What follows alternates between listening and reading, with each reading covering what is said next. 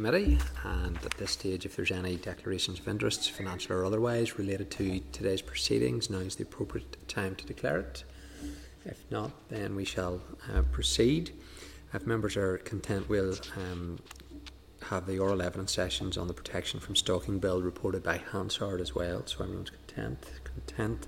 With apologies from Gordon, Emma and Rachel hopes to join us later by Starleaf, as does Paul Frew, and then we've got other members joining us via the Starleaf facility, and you're all very welcome. If I can ask the clerk to advise if any delegation of votes.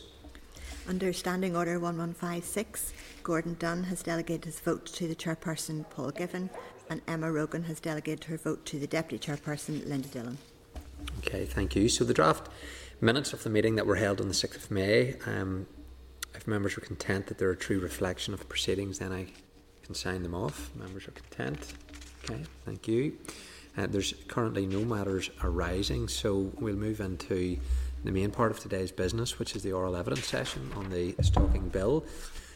So members, there is a summary of the key issues and proposed changes that have been raised in the written evidence received on the Protection from Stalking Bill, pages 3 to 19 of your table pack.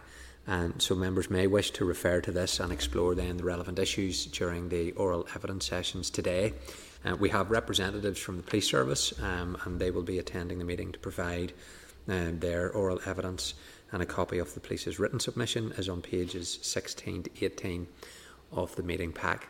So just as officials are taking their seat, I'll formally welcome Detective Chief Superintendent Anthony McNally, who head of Public Protection Branch, Community Safety Department, and Detective Chief Inspector Lindsay Fisher, again Public Protection Branch from the Police Service of Northern Ireland. So you're both very welcome.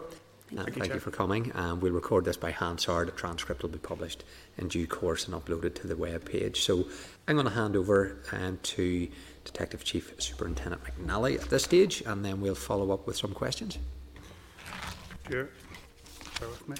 Okay.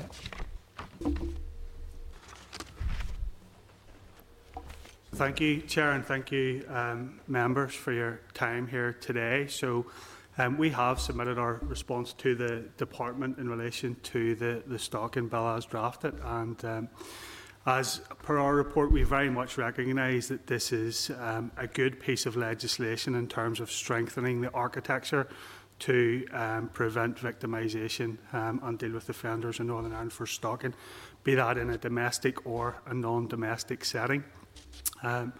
We are satisfied with the construction of the bill as it is, save for a number of small points which we have highlighted to the Department of Justice officials in our return. Chair, would you like me to talk you through those? Or if you want to just go over briefly your submission, yeah. Yeah, sure. So firstly, in terms of Clause 7, in respect of the application for orders, so most of the points that I would highlight, I should say for you, maybe to give you a bit of a sort of a summary if you want, most of the points that we would wish to highlight are very much around the operationalisation of the bill, things that we will need to know and understand in terms of how, whenever police officers look to deal with this on the ground, if you will, that we have absolute clarity of understanding of those. So most of our submission are based around those points.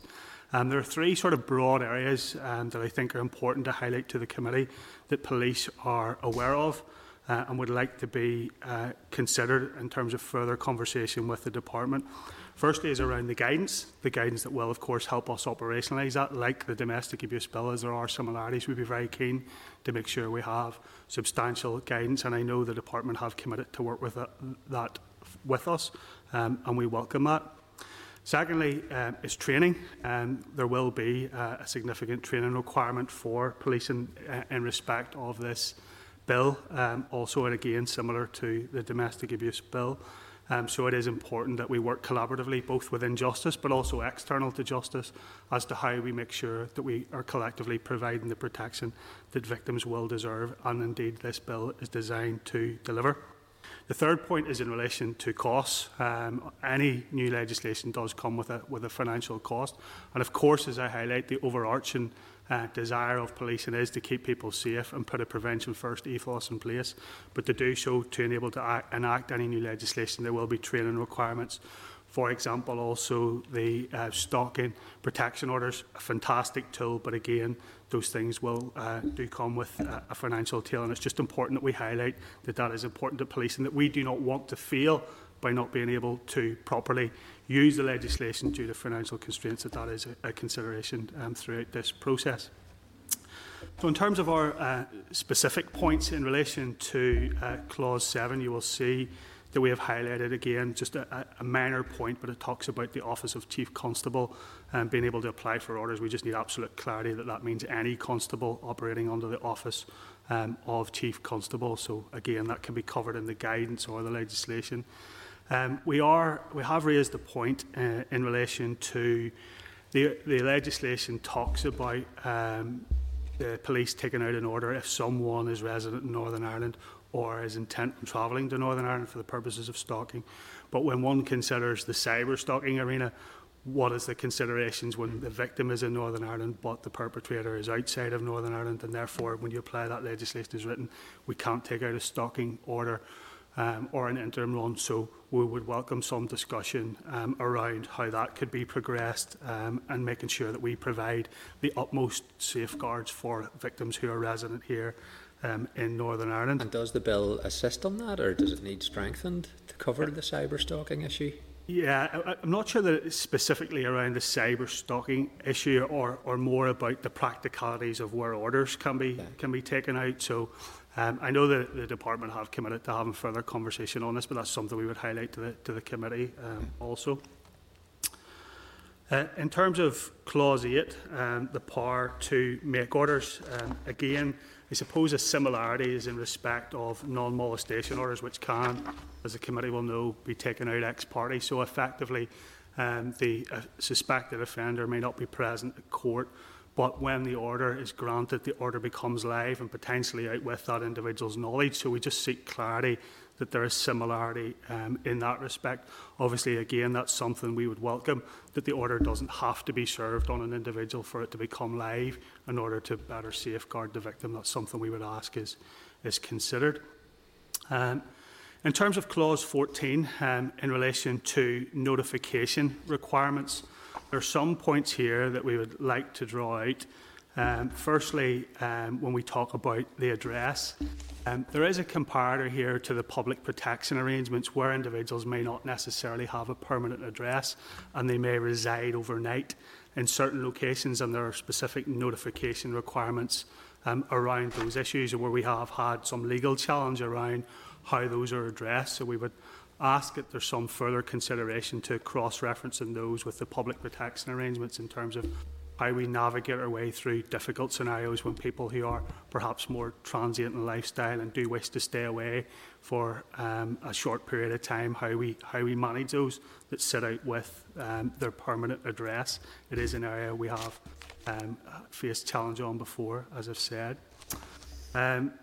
Also under this area, we do talk about if an order is taken out in relation to notification requirements. But I suppose, again, when one considers reference to the public protection arrangements, when a sexual offences protection order is taken out, there are further than notification requirements, there are monitoring requirements in terms of those are managed through the agencies involved in the public protection arrangements. So we have asked for clarity around what is the consideration within those. Is it the view of the department that those will come in within the public protection arrangements?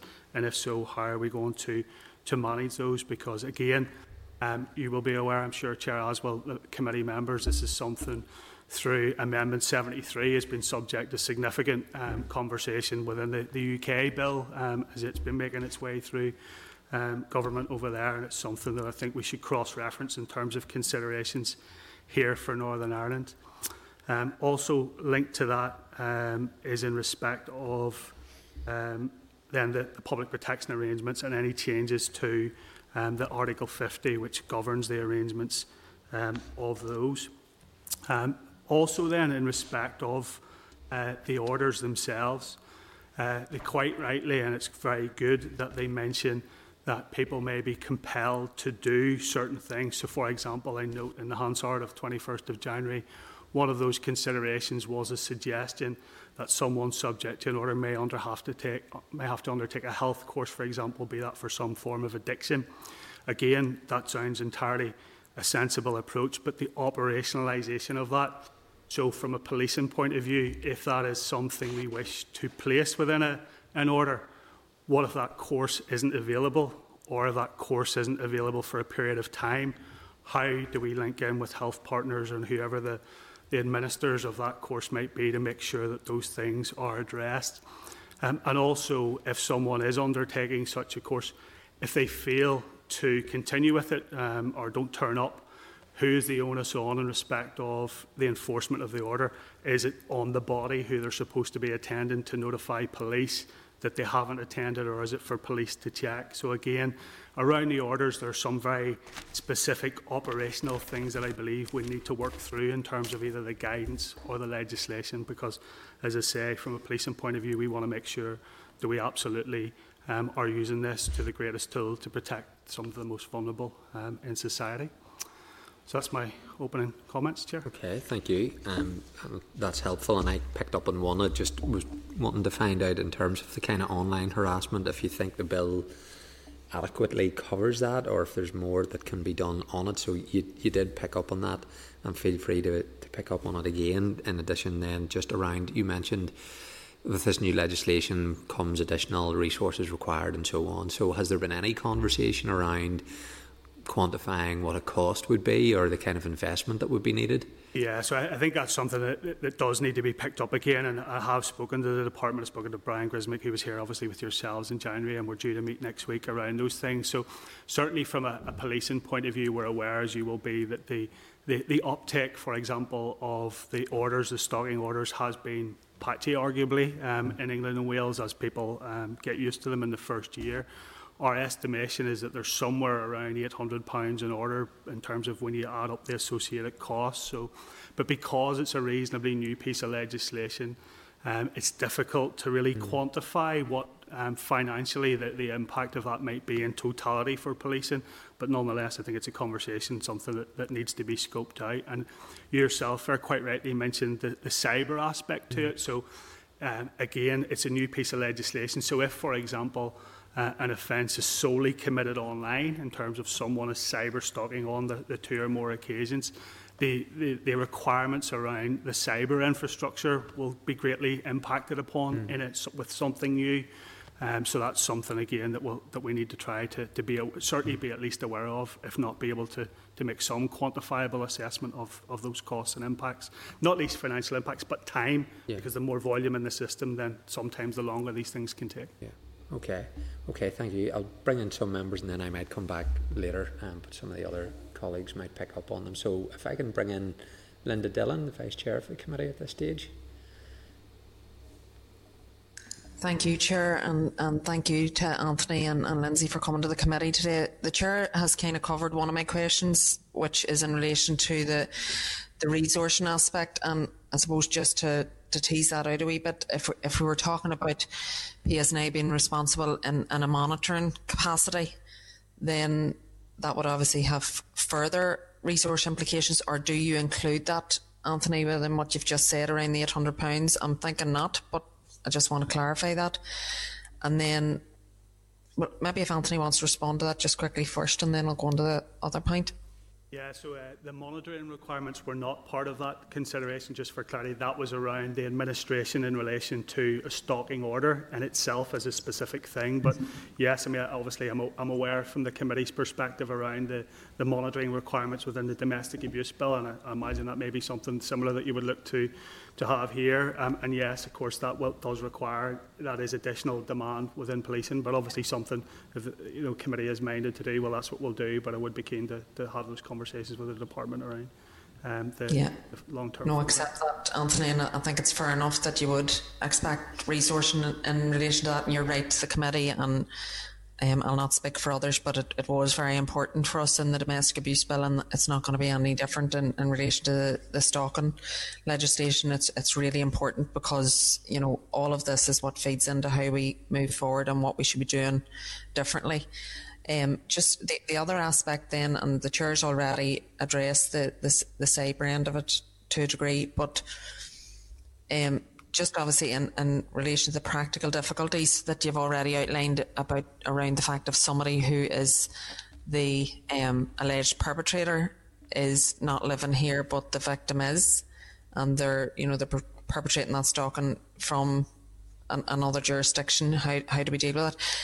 And you've obviously flagged it up, but are there any examples of how this has been addressed in relation to other crimes? And is there a practical way that we can, I suppose the simple question is there a practical way that we can put this into the legislation to address it, or put it, have it, even if it's not, doesn't need to go in the legislation, how we can address it? I'm looking for an answer on how we could address that, if you have one, and if you don't, Anthony, that's fair enough. Then we have to ask the department how they're going to deal with it, because we can't have a circumstance where somebody is a victim of someone who is outside of this jurisdiction and we're just throwing our hands in the air and saying, well, we can't do anything about it. And I'm very conscious of the fact that the people who suffer as a result of that in terms of public perception are the PSNI, and it's something that I've raised before, and I will say again, we need to make sure the legislation is right for yourselves as well, because where we don't give you legislation to act under, then it suddenly becomes a public perception that PSNI are not addressing their needs, and it's very difficult to make the public understand that actually you don't have the legislative cover, and that's our responsibility as legislators. So I want to make sure that we get this legislation right for the victims, and we'll only get it right for the victims if we get it right for yourselves in terms of what you can deliver and what you are able to do in terms of those alleged perpetrators. Yeah, thank you for that. Certainly in terms of, I suppose in terms of context, we know the legislation is very good in respect of the fact that it permits us if someone is in Northern Ireland or is intending to travel to Northern Ireland. So that is a reasonably good caveat, and one would naturally assume that more often than not, as evidence shows us, that stalking does take place. As has been said before, it's not just high-profile media figures. Actually, a lot of it can be within a domestic relationship, or certainly people know each other. So I suppose the circumstances of such a scenario, I accept, are probably in the minor as opposed to the majority. But nonetheless, it is something that we have flagged as something that we want to look at. It is something we're looking at.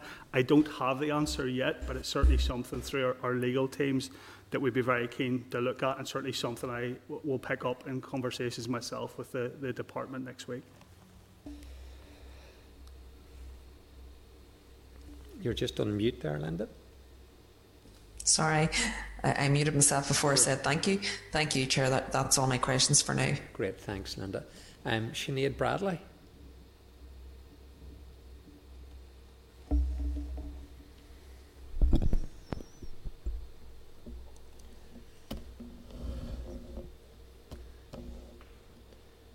We're just not picking you up, Sinead, at the minute. You have been brought into the spotlight.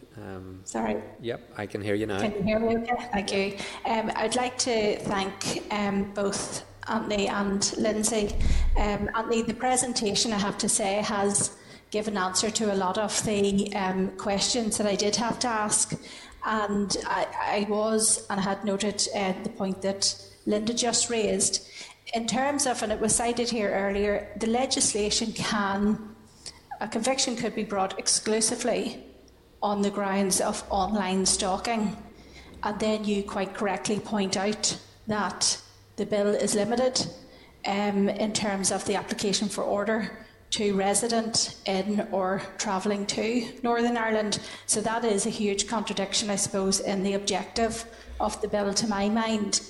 And Linda asked the question, and it was a similar one that I wanted to ask, if there were any other examples in legislation or anything that you're aware of on an operational level where you perhaps do have powers to gather information or to work with other authorities to gather information. And the one thing I was considering was fraud, online fraud, and I know there has been great efforts within the PSNI to manage that. And I just wonder, is there anything perhaps in that field that might shine a light to something or be part of an answer as to how we get over this anomaly. And like Linda said, appreciate that you mightn't have that today, but and that we will have to, but you have very ably marked it up for us, and I think it's a huge gap that we have to close on this. Thank you, Chair. So, we have looked at other things such as the application of non-molestation orders and things, and how they can work beyond jurisdictions. And obviously with a land border, you're quite right that there are other examples of extra jurisdictional powers, but it was just specifically around this. It's something that we have flagged up in terms of something we want to get our heads around how we don't let victims down. But Lindsay, can I maybe just ask yourself in terms of, I know you have had more recent conversations with the department but myself, but was there any other examples that you're aware of that I'm not in respect of? Not in respect of where we're using additional powers other than our cross-jurisdictional powers, as you've mentioned. And it does obviously allow us to look at collecting evidence from mainland UK, because obviously cyber can happen, outside of Northern Ireland. So we'd be following those normal protocols. Okay, thank you, Sinead. Thank you. And Chair, could I just ask one more thing? It was about the piece about where it cited the Chief Constable. I didn't fully follow that. If you could just run me over that again. You're saying that the legislation cites the Chief Constable, and I think you were looking for a broader definition. Is that right? Yeah, so clause 7, Anthony, you had mentioned that it references the Chief Constable, so that's just ensuring Chief Constable means PSNI as an organisation, so any constable has the power. Yeah, it was just an any constable query, okay. Which can be covered in the guidance, I would have thought, possibly. Yeah, so I've taken note of that, and that is something we'll check to make sure the legislation doesn't mean it's only the Chief Constable, and that makes sense. Yeah, thank you. Yeah, that's fine. Thank you, Chair. Thanks. Okay, thanks, Sinead. Doug Beattie. Thank you, Chair, and thank you, Andy. I mean, that's really useful. Can I just ask? I mean, you haven't put very many points down there. It seems that you seem to be really quite happy with the proposals that's been put forward in regards to the Stalking Bill, and that means you can make a very easy transition from what you're doing now. Could you maybe just explain what do you do now with something similar to this? Do we have harassment laws which actually will morph into stalking protection orders, or how do we move from what you're doing now to what is proposed? Yeah, so firstly, you're right, we have raised a small number of points, and that's largely due to the fact that there has been good consultation with the department and ourselves in respect of the bill, and we are broadly content with it. How I see it is in terms of strengthening the architecture. So if you take where we were, and actually possibly still are, you have harassment as really the primary sort of piece of legislation in this arena. The fact that we will have a domestic abuse bill with a very specified offence, and the fact that we will have a stalking bill with a very specified offence, actually does two things for me. It strengthens our ability to protect victims and deal with perpetrators, but it actually provides clarity. One of the challenges that the policing has faced is where stalking behaviours may have been present, we have tried to use harassment legislation, and maybe it just wasn't quite fit for purpose. So therefore, actually, I think that's the exact reason why this piece of legislation is required, because it provides clarity and strengthens our ability to tackle these things between the harassment bill, the domestic abuse bill and the stalking bill. And is there any issues that you think, I mean, you mentioned cost, of course there's cost, and resource as well. Do you see that there will be a big cost and resource to what you have at the minute? Do you have the resilience to cover that? Or is it something where, with a shortfall in budgets, is it something you're going to be having to flag up again as another shortfall that could be in the offing? I think in terms of, I think there's a bigger conversation required there in terms of the broader legislation, because as we know, this piece of legislation doesn't stand in isolation as other things that will be coming through this committee. So if you consider the miscellaneous provisions bill as it was, I think it's recently changed name, hasn't it? So there are a number of pieces of legislation which I think in the round we should consider in terms of the operationalisation of those and try to understand the financial aspect. It may well be that could be covered as is, but I think certainly it's important that it's flagged to the committee, and it's something that the senior executive team within PSNI will keep a watching eye on in terms of what we anticipate the cost to be. But it wouldn't necessarily mean, for example, I mean, if you look at the domestic abuse bill, and then you look at this bill and the miscellaneous bill, and there's an awful lot in there, and an awful lot of it says, and the PSMA must go through training in regards to this. Yeah. It's not likely to have an effect on, you know, the whole structural piece of the police, including, you know, that whole training piece, that phase 3 training for police officers just to be able to get up to speed with all of this type of legislation. Yeah, I mean, you're right. It is a significant training demand, and of course there is the inbuilt need for annual refresher training. I mean, you could argue in one sense that's something we would have wanted to do anyway, in respect of keeping our officers up to speed. But there is no doubt there is an addition to the training environment when it becomes a legislative requirement. No, thank you. Thank you, Okay, thank you, Doug. Okay, well, I have no more questions, so there may be things that we will tease out in due course that we will want to come back to both of you on. I'm sure you'll be happy to facilitate us. So can I thank you, Anthony and Lindsay, for coming to the committee today. It's much appreciated. No problem. Thank you, Chair. Thank you, members.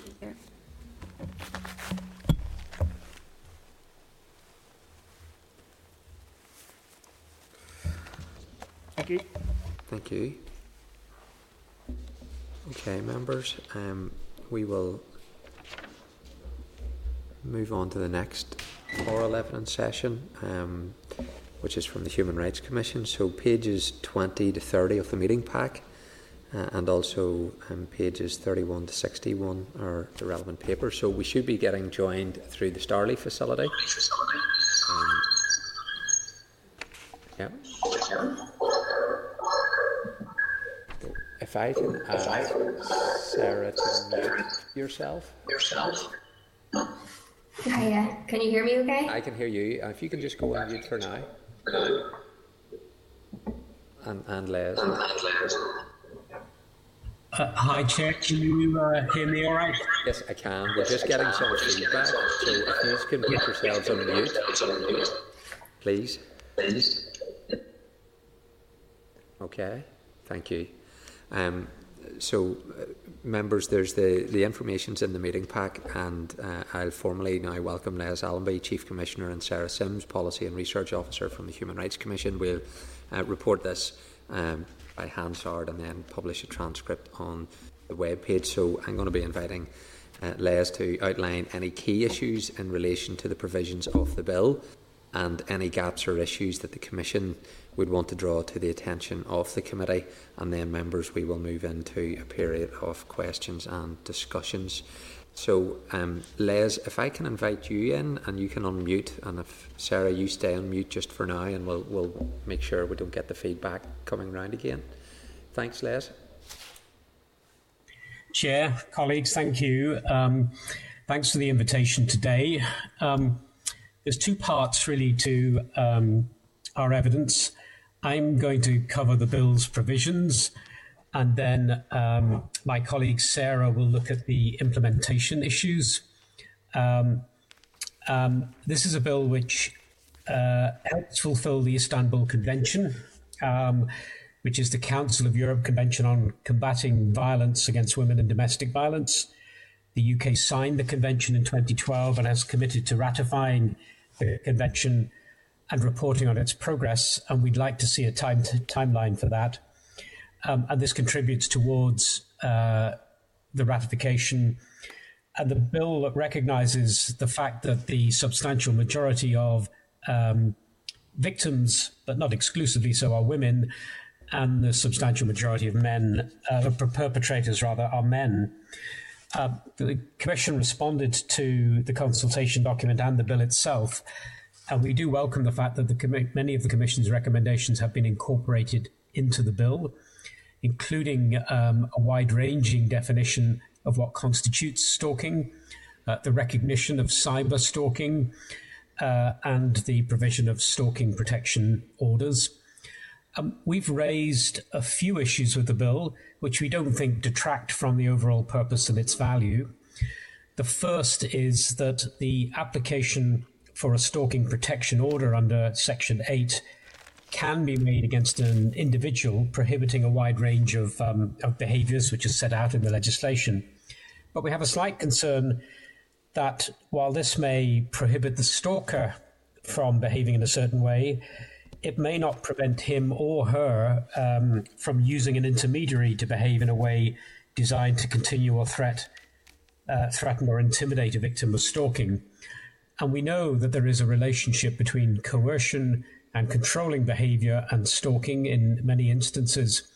So it's not beyond the imagination that, for example, a perpetrator may use, let's say, for example, in an individual case, his controlling influence on someone else to continue the stalking. And we think it should be made clear within the bill that utilising intermediaries can be added to the behaviour which is prohibited. Our second issue is one that I don't think needs to be dealt with in the bill, but I think probably needs to be dealt with within the guidance, etc. And that is the issue of retrospective operation.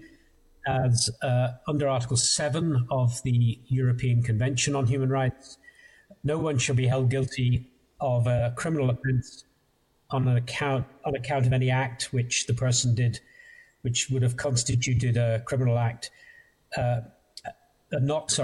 constituted a criminal act at the time it was committed. In other words, you can't offer a heavier penalty than was applicable. And we know that stalking can often, as the bill recognises, be a pattern and a conduct of events, some of which may span both before and after the legislation, particularly in the early days.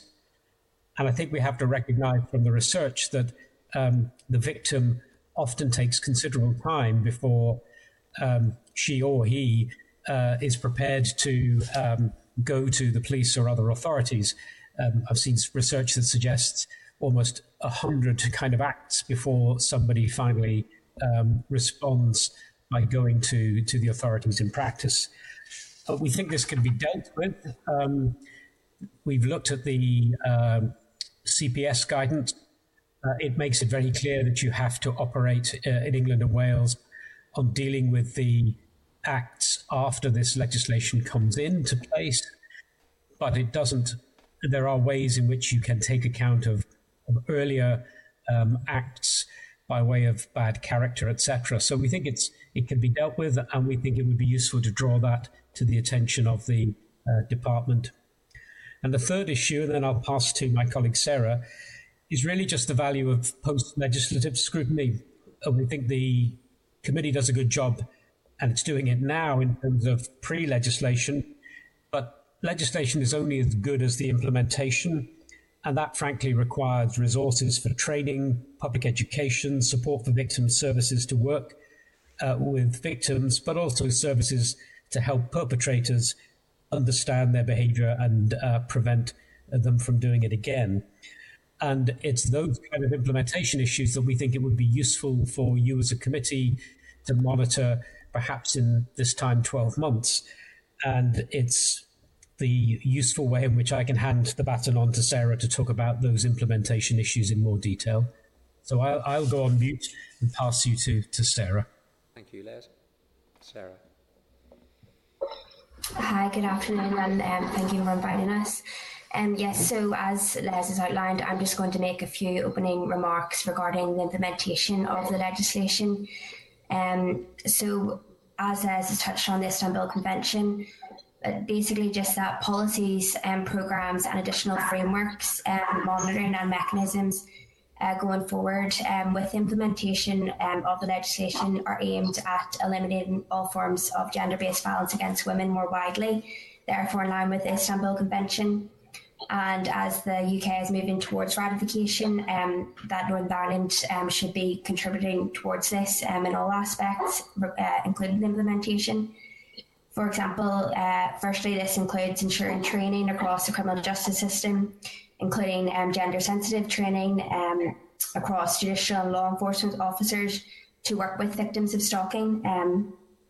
This has also been recommended by the UN CEDAW Committee and referenced within the Gillen Review recommendations, which require implementation. We would further recommend awareness raising and campaigning around the new legislation, including around the offences stalking and cyber stalking, including what constitutes the offence, as well as addressing the wider issue of education around gender-based violence. Another matter of implementation would be around data collection. It's important that statistical information is gathered, and it's necessary to identify perpetrators' behaviour and support for victims going forward, as well as support for victims more generally. The importance of acknowledging the important role of NGOs in supporting victims and ensuring support is accessible, localised and officially resourced. And with implementation, there should be steps to ensure the collection of disaggregated data on all forms of stalking and this should be gathered and monitored appropriately. And then in regards to perpetrators, that there's appropriate rehabilitation of offenders and addressing recidivism. That's all from me. Thank you. Okay, thank you, Sarah. Well, I'm going to bring in and if I can bring in Sarah, would you mind muting? I think the feedback must be coming through your device, so apologies. Thank you. If I can bring in Linda Dillon and then Sinead Bradley after that. Linda? Thank you, Chair, and thank you to both Liz and Sarah for their remarks. Just a couple of points. Just in terms of the retrospectivity, Liz, which you had raised, and I mean, obviously we want the best outcomes and the best protection for victims, but we don't want to do anything that would not be human rights compliant. So we have to always get a balance of those. I'm just wondering, is it outright prohibition, or are there any circumstances under which it's permissible?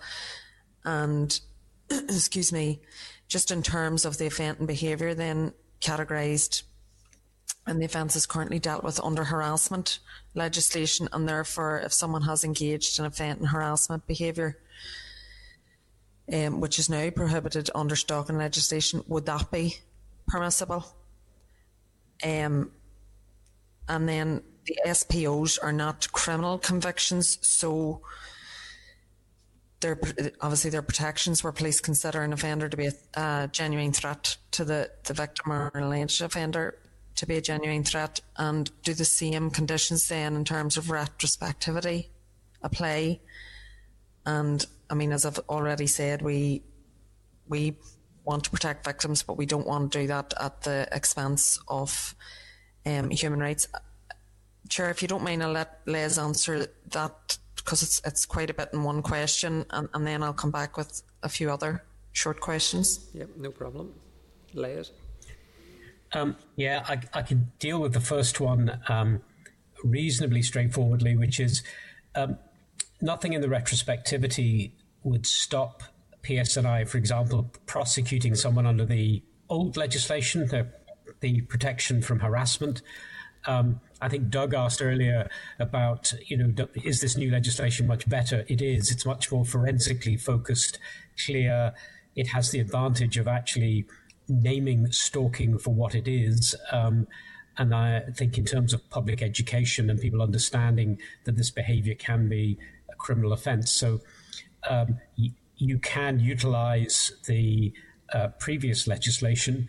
If, on the other hand, it spans both behaviour before and after the new legislation, which is the reality in many cases. If it's not one single event, it's been a series of events, then clearly you've got a way in which you can utilise the behaviour after the legislation coming in. It's how you use some of the earlier behaviour.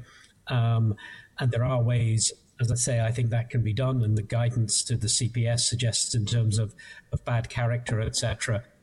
I think the question of, and we'd have to go away and look at this, stalking prohibition orders and what happens if the behaviour all happened before the new law and then for some reason stopped after the new law, and you were still feeling very threatened or unnerved, could you utilise it in those circumstances where it doesn't create a criminal offence. We'd have to go away and think about that, because amongst other things, of course, is if you then do have a stalking prohibition order, and if you fail to abide by that order, then you can move into committing a criminal offence. And we know from the experience of in domestic violence and orders to prevent domestic violence that they are often breached, and therefore there is a kind of continuum to a criminal offence. But I don't have a definitive answer to your second question, Linda, I'm afraid. But it's one of those which I think the department hopefully will be aware of and wise to. Yeah, I appreciate that, Les, and thank you. And I suppose I'm trying to bottom these issues out rather than even challenge. So I appreciate your comments around that. So just then, excuse me, around you've recommended the clarity around the rehabilitation of the offender legislation will apply to all stalking offenders, including whether stalking offences will be a spent conviction or require disclosure for specific employment. So I'm just wondering then, are you aware of any human rights precedents, guidance or recommendations in this area, particularly, and you referred yourself to the Istanbul Convention, so I suppose specifically in relation to that then, are you aware of any precedents that would...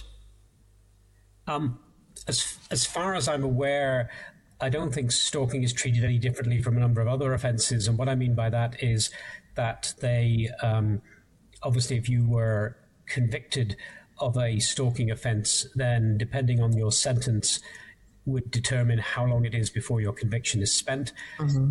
As it happens in Northern Ireland, it will be considerably longer than in England, Wales and Scotland, because our legislation is considerably less liberal. It hasn't been reformed in more than 40 years, and we spent last week challenging kind of the issue around spent convictions.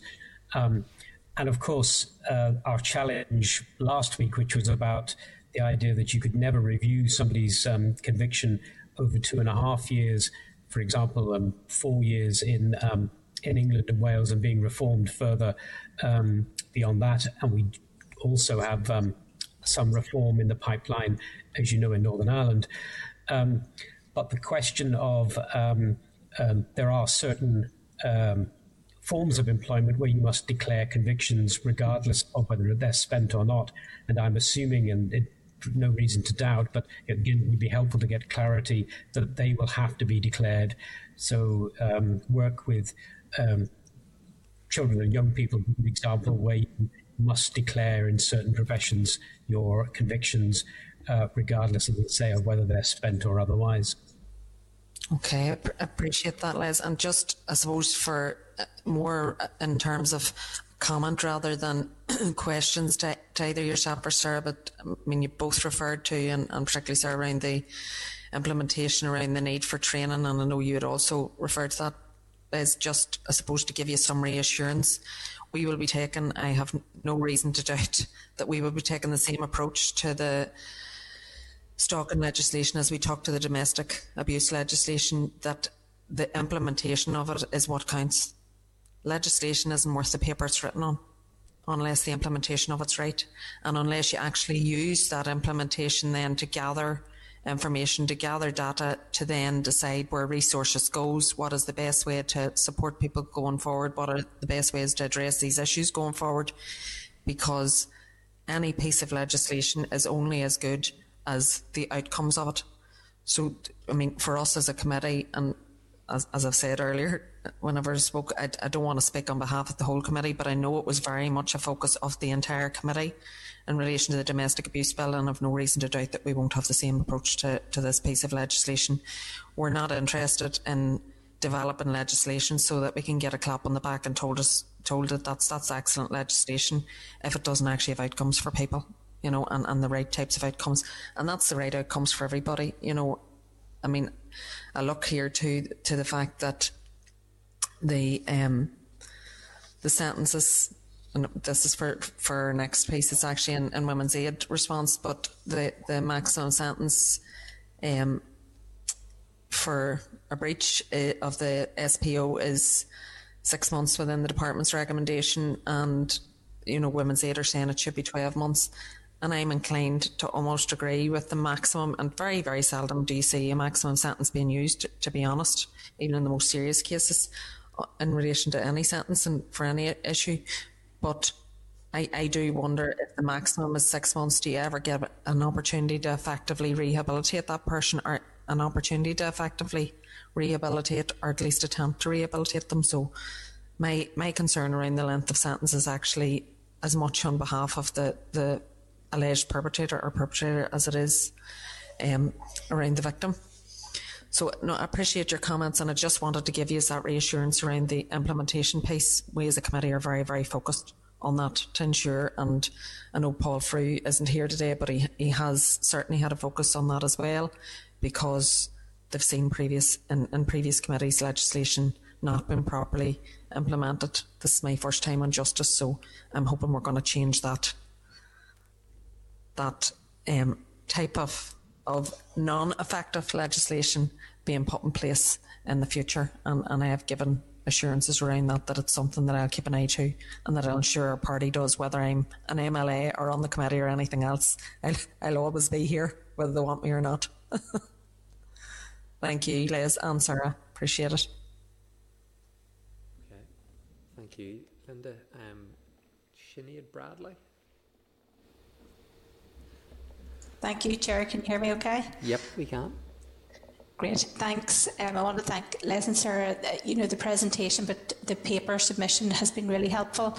Linda has gone over some of the points, as has yourself, Chair, but I suppose I want to focus in on one, I think, a very helpful observation and submission that's included, and it's the reference to the third party, that the behaviour of a third party, and Les, you very correctly spoke about the whole coercive nature of the individuals that can be involved in these cases, and how they might manipulate and coerce a third party into assisting them in their stalking behaviours. And you helpfully highlighted to us the fact that the protection from harassment order does include a piece where it takes in the third party factor, and obviously that will be human rights compliant in the way it does it. And I am just wondering, I would like to hear just if you have any other further thoughts you could share with us on that, because if we explore the introduction of that third party, given that we, I suppose, are looking at this in a perhaps a different way than the protection of harassment did, because we're looking at the online aspect as well, and some of those behaviours that, even the relationship between the person who is the stalker and the third party could be quite tenuous. They may not, it could be anonymous accounts and different things. So I think it's maybe not as clean cut as the protection from harassment may be, and I just would love to hear your thoughts on that, if you have anything further you could add to that. Thank you.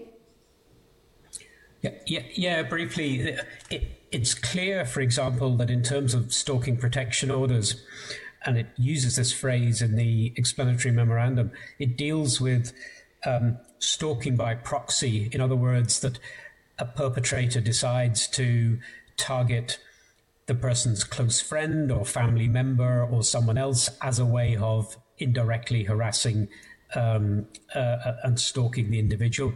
But it's not clear to me whether it covers proxy by stalking. In other words, hypothetically, the stalker who has influence over someone else then asks someone else to start harassing the person, and effectively, if you like, is a puppet pulling the string for someone else to, whether it's cyber stalking or to start turning up places or to behave in kind of other ways that intimidate. And it's not the individual who is breaching the order directly, because the person may not be directly turning up in places or doing things, but maybe manipulating someone else.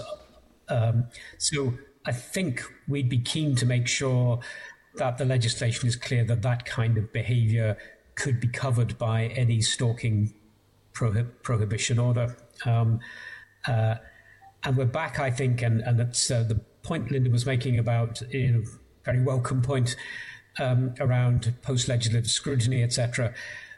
For us, a lot of this is about prevention is better than cure, and the more that we can embark on a public legal education so that the general public understand that this kind of behaviour can, what its ramifications are, we think is really important, alongside training for specialist kind of policing and general policing staff, prosecutors and others.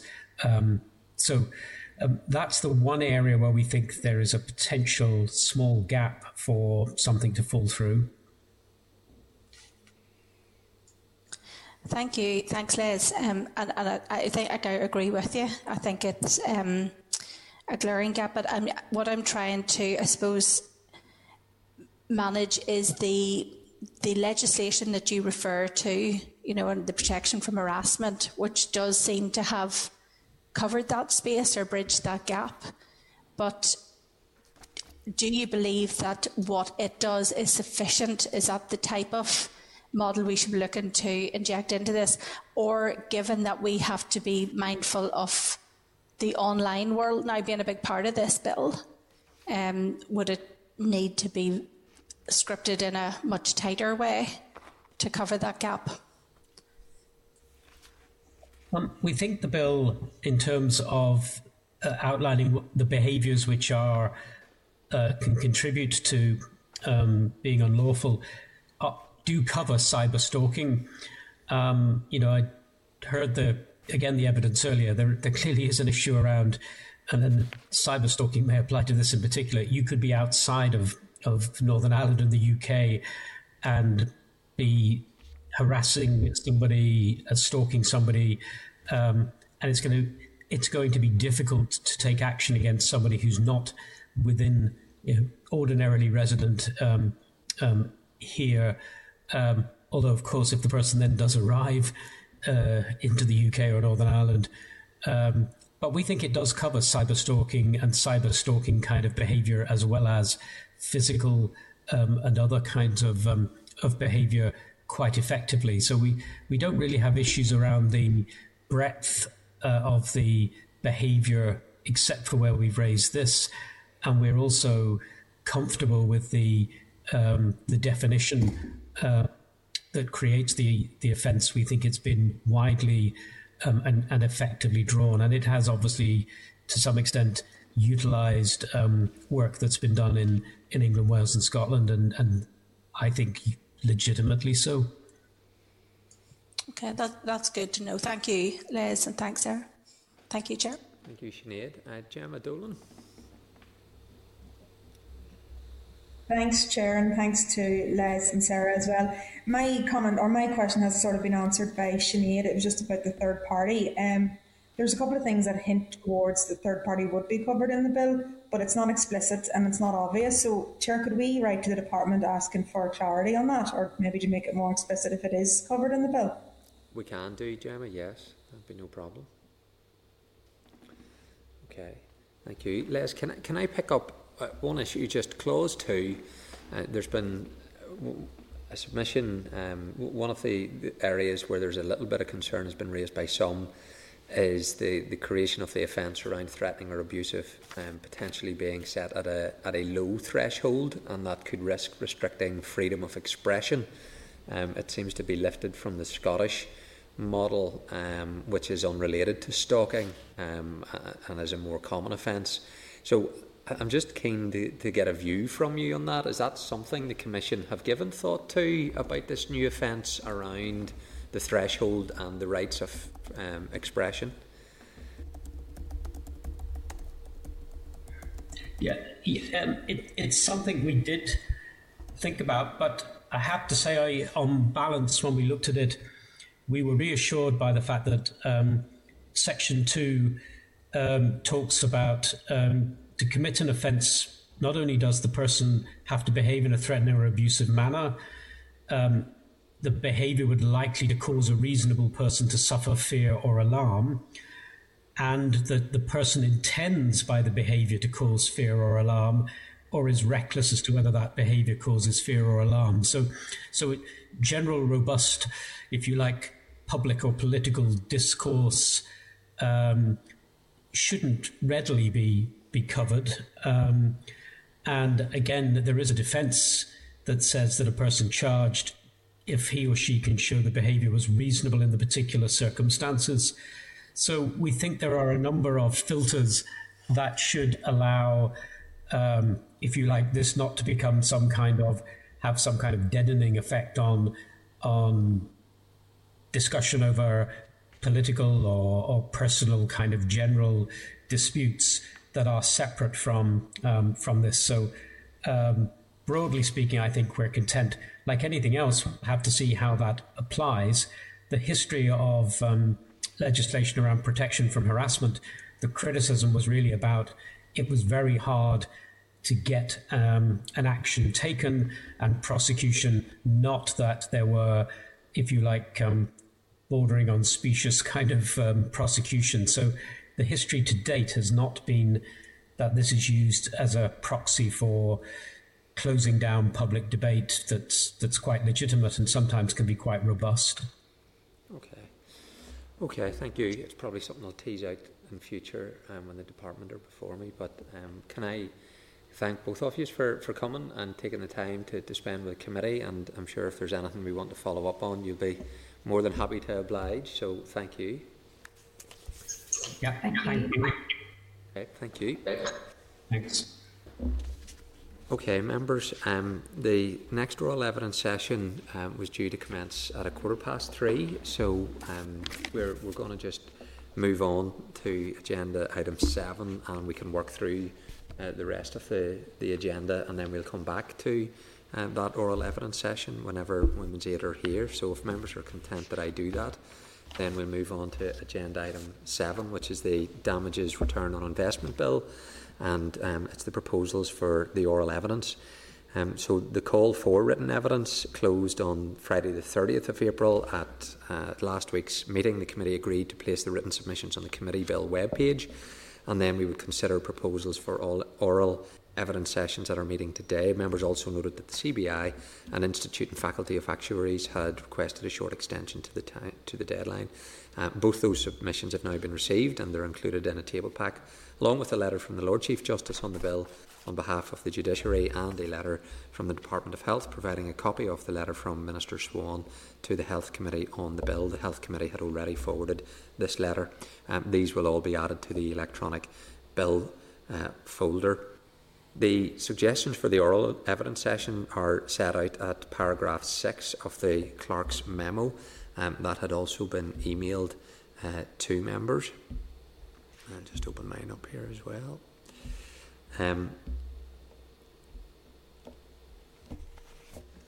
So if members, if you're content in terms of the oral evidence sessions that are outlined in the clerk's memo, we can proceed to make the appropriate arrangements, unless there's any that you want to remove from the list or propose any additions to it. Otherwise, I'm content with how the clerk has outlined the oral evidence session should proceed. I'll take... Yes, Linda? Chair, I apologise because I was in meetings all morning and I haven't actually...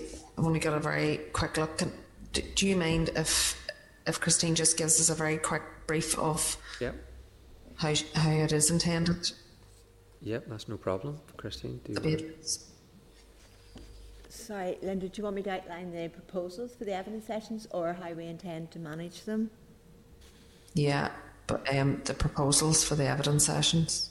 Okay. Sorry. How we intend, like how we're going to take them forward. Okay. Sorry. Well, the proposals were set out in the memo. I think the question for the committee that would be very helpful to us is, first of all, whether you want to complete the stalking oral evidence sessions before you start the oral evidence sessions on the damages bill, or whether you're content for us to go ahead now and start scheduling some of those, so that in practice we'll be taking oral evidence sessions on both bills. The oral evidence sessions for next week are settled on the stalking bill, but after that we can use the dates that have been identified in the work programme to schedule oral evidence on the damages bill as well. We're also waiting, to explore just whether there's a possibility that we may be able to use the Senate chamber on a Thursday morning if Health decide they're holding virtual committee meetings at the minute, and there's now a separate live stream for a virtual meeting only. And if that was the case and they were going to move to that so that they could hold longer sessions, that might free up the Senate chamber, and we could look to schedule, for example, oral evidence sessions in the morning with a break for lunch, and then in the afternoon on a Thursday, at least on one of the days, which would also help us to get through a number of them. But we're currently waiting. I'm trying to explore that with the health clerk as well. So we will look to see, but if you want to schedule the oral evidence sessions that are set out for the damages bill, we will have to look at what options are available to either hold longer meetings or additional meetings, just so that we can try and get them all done before summer recess, so that we can keep moving on both bills. Okay, can I just come in? Can I just clarify? I suppose I'm not, and apologies, I know it's because I haven't had a chance to look at the table papers, so I apologise, but just to clarify then, are we suggesting that we have separate oral evidence sessions from all those 14 outlined who are seeking oral evidence sessions? Is that right?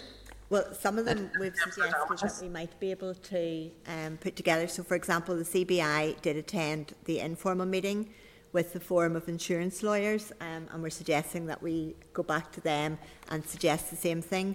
We're also suggesting to put together, if assuming the committee wants to hear from the insurance firms themselves and not just the bodies that represent insurance firms, that there's 4 insurance firms that would all be asked to come together. I suppose the only issue is then whether we would try to group, for example, where they're representatives of the medical associations or the medical profession. We could look to ask whether they'd be prepared to attend together, and it's really the preference of the committee. I think if we're going to do that, what we just need to, I suppose, be cognizant is that quite often when you invite a number of groups to come together, the oral evidence session takes longer or slightly longer, but we can, in the damages bill, if the committee would find it useful, we can try and structure the evidence sessions around the questions that were asked that the committee was going to look at, so we could give organisations alternative opportunities, if you like, to address the question, and then anybody else just add something in. So we can look at all of that. I think we were just trying to see, first of all, how many we were looking, or how, the extent of the evidence you wanted to take on the damages bill, and whether you wanted to hear from all of those organisations. If that's the case, then we will look to see whether we can group or bring some of them in together, if that would be helpful. Chair, can I come in on that? I think this is very insurance company heavy, I have to be honest, but maybe I'm missing something, and I'm happy to explore that with the other members of the committee and yourself. But I would be fearful that we're going to spend an awful lot of time listening to the same information from different people, and I know certainly in terms of other legislation we don't ask individual solicitors to come in, we ask the bar to come in, you know, or representative bodies, and I'm just wondering, is this necessary? And if we do want to have those conversations with the individual insurance companies, would that not be more suitable to do as an informal session with the committee? Because this to me just seems like an awful lot for the committee to do in committee time, and I'm trying to, I suppose, look to what the staff can do as well. And I can only speak for myself, but on a Thursday morning it isn't really suitable for me to have to do a committee meeting in the morning and in the afternoon, because it's difficult enough to get through our papers in the set time that we have, and then, you know, discuss it with your other committee members and all of that, and thrash it out before coming to committee. If we had a committee meeting in the morning and afternoon, I think that would be, and I'm just being honest and speaking for myself, I think I would find that a challenge, to say the least. I'm not ruling it out, but I would find it a challenge, and I particularly would find it a challenge if it was to listen to a number of insurance companies and insurance company representatives potentially saying this with the greatest respect to them all, and have no issue with listening to them in an informal setting, but to potentially hearing the same thing repeated from many different individual bodies. And if I'm wrong, I stand happy to be corrected. Yeah. No, okay. My reading of some of the groups, you have those that maybe from the insurance industry. There's one section there in terms of insurance firms, representatives of a range of different firms that have highlighted. Maybe that should be just covered within the forum of insurance lawyers as the broader representative group, whether or not, yeah.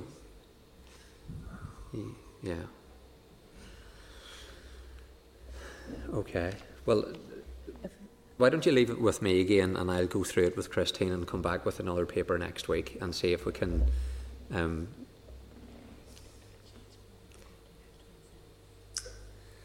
No, I appreciate that, Chair, and I'm sorry for as I say, I didn't get time to look at the table of papers, so I apologise if I've messed things about a bit, but I just want to make sure that we make best use of our time. Well, I mean, if it's helpful for members, what we can do is schedule the representatives, the overarching bodies, and then once you've heard that evidence, you can decide whether you feel the need to hear from any of the individual insurance firms or not. I think there's 2 overarching bodies. Yeah, there's the Forum for Insurance Lawyers, there's the CBI, and then there's the Association of British Insurers. There's 3 there that I suspect we would want to hear from, and then if we can maybe schedule those and take a look at the others and decide if we're able to pare that back slightly. Yeah, there's 2 organisations, I think, that represent plaintiffs as well, which you would want to hear from. Yeah. I think you would want to hear from both of those. Okay. Well, listen, we leave it with me, and we will organise, because we want to start scheduling from the 27th of May. So we'll pick out a couple of those ones that we're definitely going to hear from, and then we'll bring another paper back for next week to consider the others. But if you're content, we'll schedule a number of the key ones, and then we'll take a look again if there's an opportunity to pare that back. Members, I assume, are content that we hear oral evidence both on stalking and damages, just to allow us to schedule things, as opposed to trying to close off the stalking bill before we move on to the damages bill. We'll probably need to intermingle the 2. Yeah, agreed. Okay. Okay, that's fine. Christine, are you happy with that item being covered now? Yeah. I think there's anything. Fine. Item 8 then is the statutory rule, the damages order. So pages 102 to 109. At our meeting on the 15th of April, the committee agreed that we were content with the proposed statutory rule amending the personal injury discount rate. That was required to be taken into account by courts in determining the amount of damages payable for future financial loss in personal injury cases to minus 1.75%. That rate being calculated in accordance with the legal principles established by the House of Lords in Wales v Wales. The personal injury claimants are to be treated as very risk averse, and the rate should be set with reference to returns on index-linked gilts. The statutory rule was laid by the Department of Justice on the 29th of April. It's subject to negative resolution. The Department advised that there's been no change to the policy content since the committee considered the SL1, the Examiner for Stat Rules, reported on the technical scrutiny of the rule, and that should be available for consideration in due course. So if members are content with the statutory rule, subject to the findings of the Examiner of statutory rules on the technical aspects of it, then I'll formally put the question that the Committee for Justice considered SR 2021/115, the Damages Personal Injury Order Northern Ireland 2021, and subject to the Examiner of Statutory Rules report, has no objection to the rule. Agreed? Agreed. Item 9 on the agenda, the County Court Rules. The County Court Rules Committee proposes to make a statutory rule which will be subject to negative resolution procedure under Article 47 of the County Courts Order 1980. The proposed rule has 2 purposes. It will allow for judgment to be obtained by a plaintiff on a summary basis for all or part of a claim after a notice of intention to defend has been lodged, which the Rules Committee considers would help to speed up proceedings. Currently, there is no procedure for obtaining a summary judgment if a notice of intention to defend is lodged. It will also provide for costs in respect of the application and hearing. Secondly, it will make provision for provisional damages mirroring, as appropriate, the rules which apply in the High Court. Provisional damages are damages for existing injuries with the right of return to court to apply for further damages if serious deterioration is suffered in the future as a result of the original injury. The Department has indicated that the County Court Rules Committee undertook a targeted consultation with key interested parties on the proposed rule, but it has not provided any information on who was consulted or if any issues were raised in response to that consultation. So if members are agreed, we'll request details of the targeted consultation undertaken by the County Court Rules Committee and how any issues raised have been addressed. So members, if we agree to that, then we'll pick up the issue again. Agreed? Agreed. Item 10. At our meeting on the 1st of October last year, the committee considered a proposal from the Department to introduce a statutory rule to remove the multiple conviction rule by which Access NI is required to automatically disclose all convictions relating to an applicant for standard and enhanced checks where that applicant has more than a single conviction held on their criminal record. This will bring the filtering scheme in line with the UK Supreme Court judgment in January 2019. That found the disclosure of all convictions held on the criminal record where an individual had more than a single conviction was disproportionate and would not comply with Article 8 of the ECHR. Exemptions will remain in place where an offence is specified or where a conviction includes a penalty with a period of imprisonment. These offences will always be disclosed as long as they are retained on the police national computer. The changes regarding multiple convictions is operated on an administrative basis from 16th of March last year, and the rule provides the statutory basis for the change. In October, the committee was content with the proposal for the statutory rule but had requested some clarity from the Department on the offences that would be retained on the system permanently, which the Department subsequently provided. The Department has now written indicating that the rule was laid in the Assembly on the 6th of May and explained that the delay following the committee's consideration was as a result of difficulties in agreeing its wording, which have now been resolved. The Department has also confirmed that there has been no change to the policy content of the rule since the committee considered the issue in October and has asked for confirmation that the committee is still content for the rule, which will be subject to a draft affirmative resolution process to be made. So members are at this stage asked to note the reasons for the delay in laying the rule and advise that unless we require... Sure. Yes, sorry. I don't know if it's you or if it's me, and I'm just wondering if everyone else can hear you okay. I'm all right, but you're breaking up badly for me. Oh. Can everyone else hear okay? No. No, that's okay. Can I just check? Sinead, Doug and Gemma, are you able to hear me? No? Chair, it was intermittent there for just a moment. I turned off my camera thinking it was my end, but no, I think it seems to have corrected. Okay, well, on the issue that I just read through, which was amending the Police Act, it's not a decision to be taken on this. At this stage, we're just being asked to note the reason that there's been a delay in laying the rule, which we previously had said that we were content with. So unless there's any more clarity that we need, then we will formally consider the statutory rule when the report from the examiner for the rules is available. So if you're content on that item, we'll note that, and then we will deal with it formally. Agreed. Okay. Item 11 then is the transfer of a statutory function relating to the procedures of the Special Educational Needs and Disability Tribunal. At our meeting on the 9th of June last year, the committee considered information from DOJ on a proposal to transfer the power to make changes to the procedural regulations that govern the practice of Special Educational Needs and Disability Tribunal from the Department of Education to the Department of Justice. The proposed transfer addresses an oversight that occurred when transfer of responsibility for this tribunal to the Department of Justice took place in 2011 and is being taken forward by the First Minister and Deputy First Minister by way of an order subject to the affirmative resolution procedures. Transfer of statutory functions require agreement from the ministers of both departments and the relevant Assembly committees. The committee had agreed that it was content with the proposed transfer of the function, and we wrote to the Department of Justice the Committee of Education and the Committee for the Executive Office to advise them accordingly. The Committee for Education also advised that it was generally content for an order to be brought forward in respect of the transfer of responsibilities. So the transfer of functions order has now been laid by the Executive Office in the Assembly on the 30th of April, and the Committee for the Executive Office has written asking if this Committee is content with the statutory rule. The Committee for the Executive Office will be advised that the Committee is content with the transfer of the power to make changes to the procedural regulations that govern the practice of SENDIST, as the acronym, from the Department of Education to the Department of Justice, unless we require any further information. If members are content with that. Content? Content.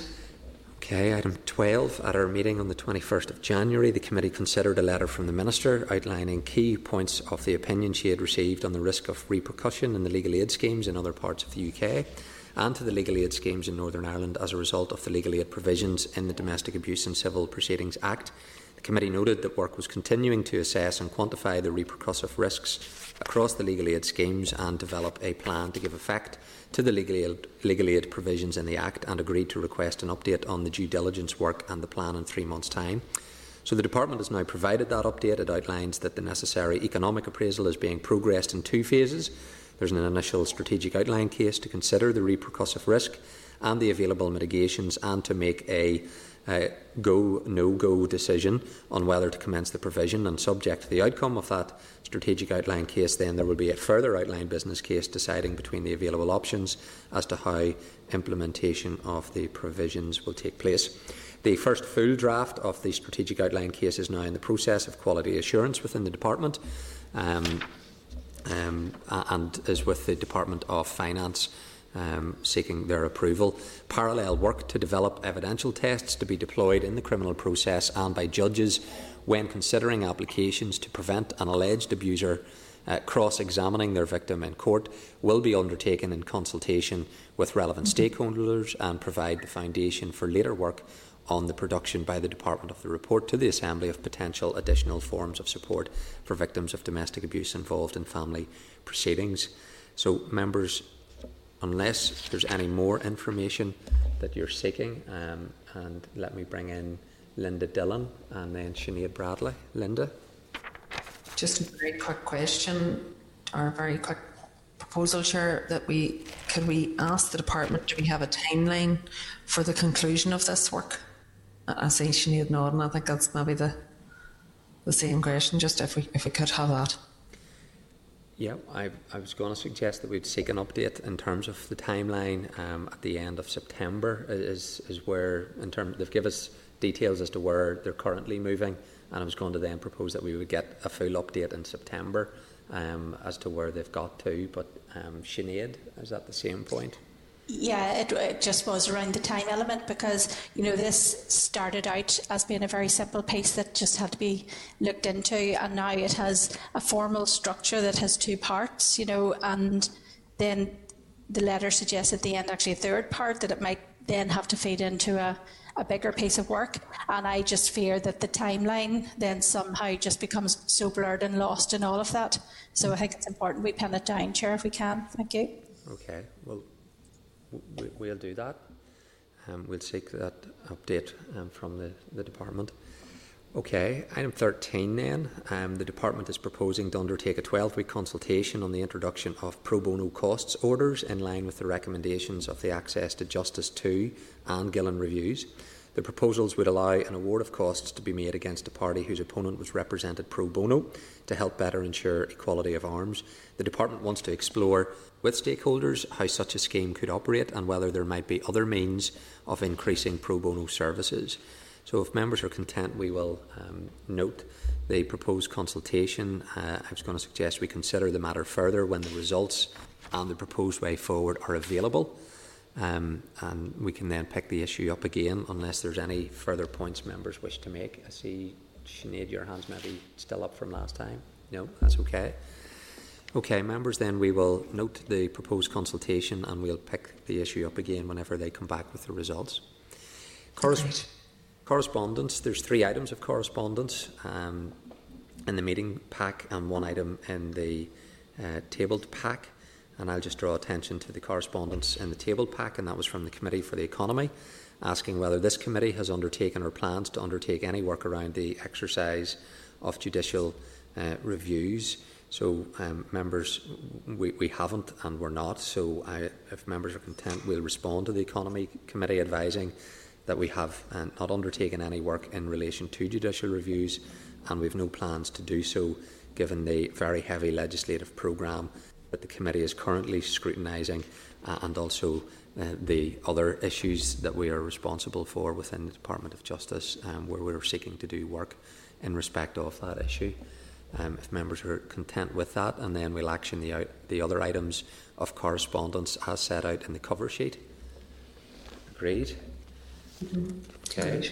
I don't have any chairman's business. Is there any other business? And then we'll go back to the previous agenda item. Okay.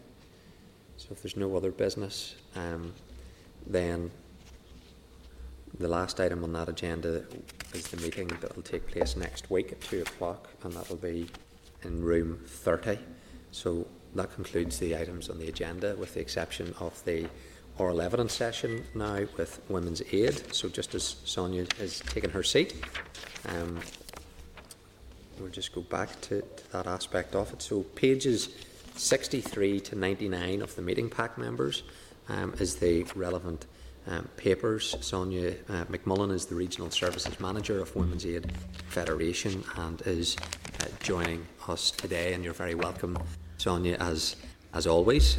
We'll record this session by Hansard. We'll publish a transcript of that then in due course. So, members, I'm going to ask Sonia just to outline some of the key issues from her organisation's perspective in respect of the bill, and then we will open that up for some questions and discussions. So, Sonia, when you're ready. Thank you.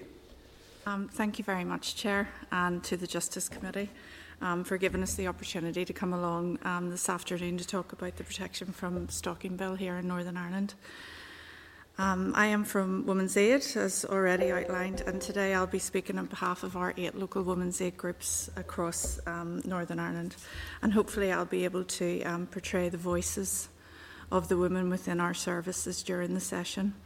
We'd also like to take the opportunity to thank the committee and acknowledge the considerable work that's been undertaken in the last year with the introduction of the Domestic Abuse and Civil Proceedings Bill. It's been a busy year for everyone, and now we're looking forward to a new piece of legislation.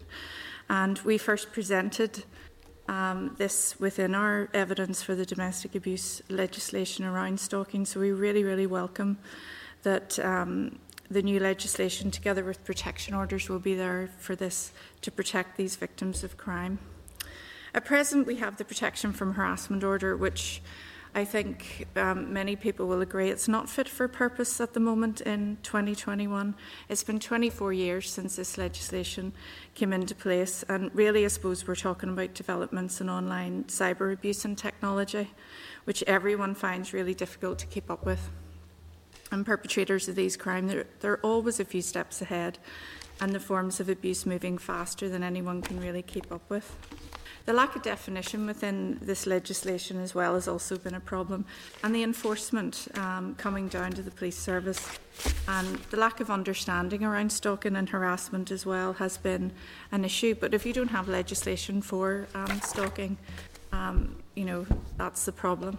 Our response to the Justice Committee has been informed by the local groups across Northern Ireland, as I said, the staff, volunteers, and a lot of consultation with our member service survivors, and including women, which we always do. And we did a brief piece of research for our evidence as well, entitled Women's Voices, and I hope the members of the committee had a chance to read that at the back of the evidence that we submitted. We welcome the proposed stalking bill, but also see it as an opportunity to change the response to domestic violence and abuse, and indeed all forms of violence against women and girls. And that's why in March of this year we called and released a public petition for violence against women and girls strategy. And we would call on the Justice Committee today to hopefully support us in that. That is with the Executive Office at the moment. And I know we discussed this in length during the domestic abuse consultation, But stalking, together with other forms of gender-based violence or crimes where women are disproportionately the victims. So I just, when I have the opportunity, wanted to raise that with the committee today, and hopefully we will have your support with that particular issue. I don't have to go over the rates of crime in relation to domestic violence. You all know that we have very, very high, staggeringly high statistics here in Northern Ireland.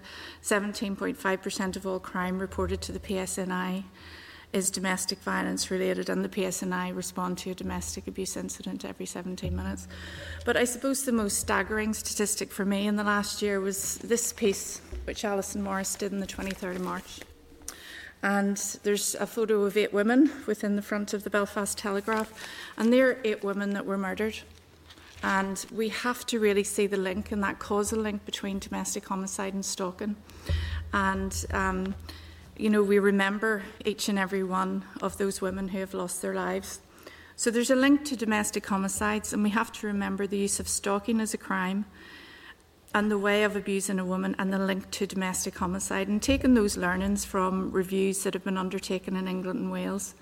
And also we welcome the introduction of our domestic homicide reviews here, and we believe that the first homicide review will be beginning soon, but we'll have to see the link between stalking and the learnings from that. And according to the crime survey for England and Wales, almost 1 in 5 women over the age of 16 have experienced stalking. So huge statistics. Our PSNI statistics don't have any stalking-related crimes. We look at it in relation to harassment. But in the last year, the PSNI showed 3,880 offences in relation to harassment, which was a 26% increase, again staggeringly high. And it shows a major concern where there is not an appropriate mechanism to deal with the malicious communications and the cyber stalking and these kind of behaviours that we see that are often used in conjunction with other forms of domestic violence. And that brings us to that stalking link to domestic abuse. And there's much evidence to associate the link between domestic violence and abuse and stalking and coercive control. And there is a public misconception out there that it really is unnecessary, unwanted attention from an obsessive stranger, maybe somebody with a mental health issue, something like that.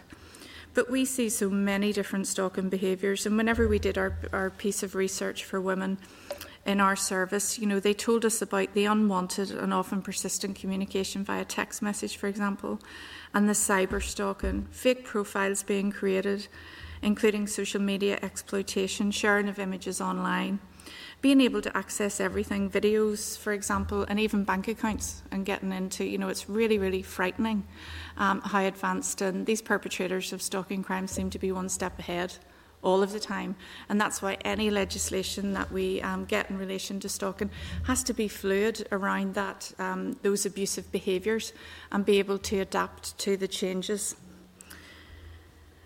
Victims are followed to work, are monitored, their daily movements tracked, you know, sometimes having to leave or being disciplined in work, for example, because of the stalking behaviours. Following victims home, sometimes to find out where they live, waiting outside, you know, even women's aid resource centres, leaving gifts for women. And this is a huge one for us because it's often misconstrued by PSNI, for example, in the courts as being a nice gesture.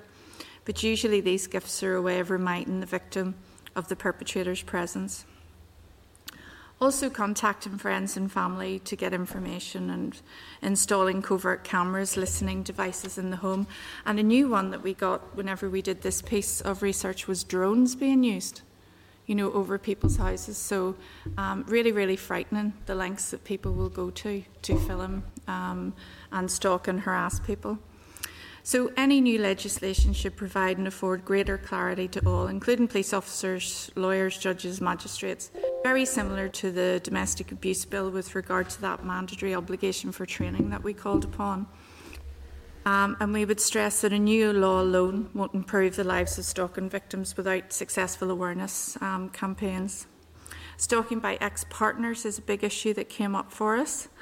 And again, to reiterate, the women are more likely to suffer serious harm or homicide when they're stalked, especially where there's a previous or current intimate partner relationship with the stalker. And again, that's the importance of our judiciary and our police service knowing those kind of stalking behaviours and the high risk indicators that there are. Stalking by ex-partners who are domestic abusers is one of the most common forms of stalking, and it's the cornerstone of stalking is control. In some cases, it's a combination of both or fluctuates between two. So again, that post-separation, we know that domestic violence doesn't, end at that point of separation, and often people are at most danger whenever they have left or are leaving their relationship. We welcome the discussion around stalking protection orders, and we feel the current system, it doesn't give legal protection to victims of harassment, and certainly not stalking. So this proposal would have a really positive impact on victims of stalking, faster access to protective orders through reporting stalking to the police rather than having to maybe apply to the court themselves. But there is an issue around the costs, and will the costs sit with the victim or the police service, or who will that sit with? Because nobody should have to pay for protection. It would give stalking victims in Northern Ireland similar protections to those in other jurisdictions, and it would prevent stalker behaviour escalating. And it would hopefully encourage more people to come forward, which is really all that we want.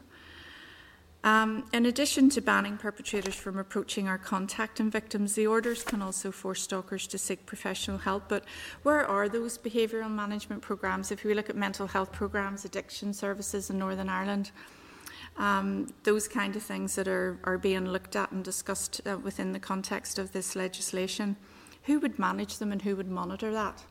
And where is the resources coming for that? So that's just something we would be concerned about. Interim orders are great as well, as they provide that immediate protection for victims while a decision is being made, and it would further help protect victims. We would also support the need for a register of serial perpetrators of domestic violence and stalkers as well. And we would really like the committee to consider that. And just briefly then, I'd like to introduce the Northern Ireland context, because I think it's really important. And if, within the evidence, you will see that there were several women spoke very bravely around their stories around paramilitary links. And it was quite shocking, and for somebody who's worked in Women's Aid for almost 25 years, it was really, really worrying that these communities there's still such a hold on them, and women living in such fear and distress, with covert cameras, being put in neighbours' houses, for example, and many, many lists of the control that still takes place from an ex-partner, and that fear that actually they can't leave and there's no way out, and it's very difficult. And a huge vulnerability for the women coming forward to tell their story. And I even feel a huge vulnerability even sharing it. And the women's aid groups that support these women as well, the risk that puts them under too. And I cannot underestimate it enough. And we spoke to a number of women confidentially who shared their experiences, and they were very frightened sharing their experiences. But the use of firearms, I remember whenever I did start in Women's Aid all that time ago, you would have heard that a lot, legal and illegal firearms being used, as something to frighten and cause fear. But some of the stalking behaviours included cameras being installed, in neighbours' houses. Some have had death threats being watched and monitored, cars just sitting outside their house. And stalking behaviours also continue whenever partners are in prison. One woman telling me her partner who was in prison ringing her and saying, "Why weren't your curtains open at 10 o'clock this morning?" In prison and still having that level of control over an individual is really, really frightening. So I just wanted to raise that issue. And also, of course, the cross-border issue then with regard to the stalking. And, if you live in Newry and your stalkers in Monaghan, or you live in Letterkenny or your stalkers in Derry, that kind of thing. And it is an issue with regard to those border areas. Training as well, we can't emphasise enough, and I know we talked so much about this within the bill, and we would like a similar model replicated with regard to that mandatory obligation for training, because there's so much learning around this to actually understand the process of stalking and the behaviours. So we would call, on the need for specialist training. Public awareness campaign, absolutely, we would encourage that. But we would agree that there's, in conclusion, there's significant potential benefits to introducing this law. Of course there is. And we know that it didn't fit within the domestic abuse bill, and we welcome that it's getting a separate piece of legislation. And we feel it will support victims and survivors of stalking. We do an awful lot of risk assessment, safety planning, emotional, practical support for victims of stalking, and we really see the impact that can have. And for us, it's getting across those seemingly minor behaviours that in conjunction cause fear and alarm to victims.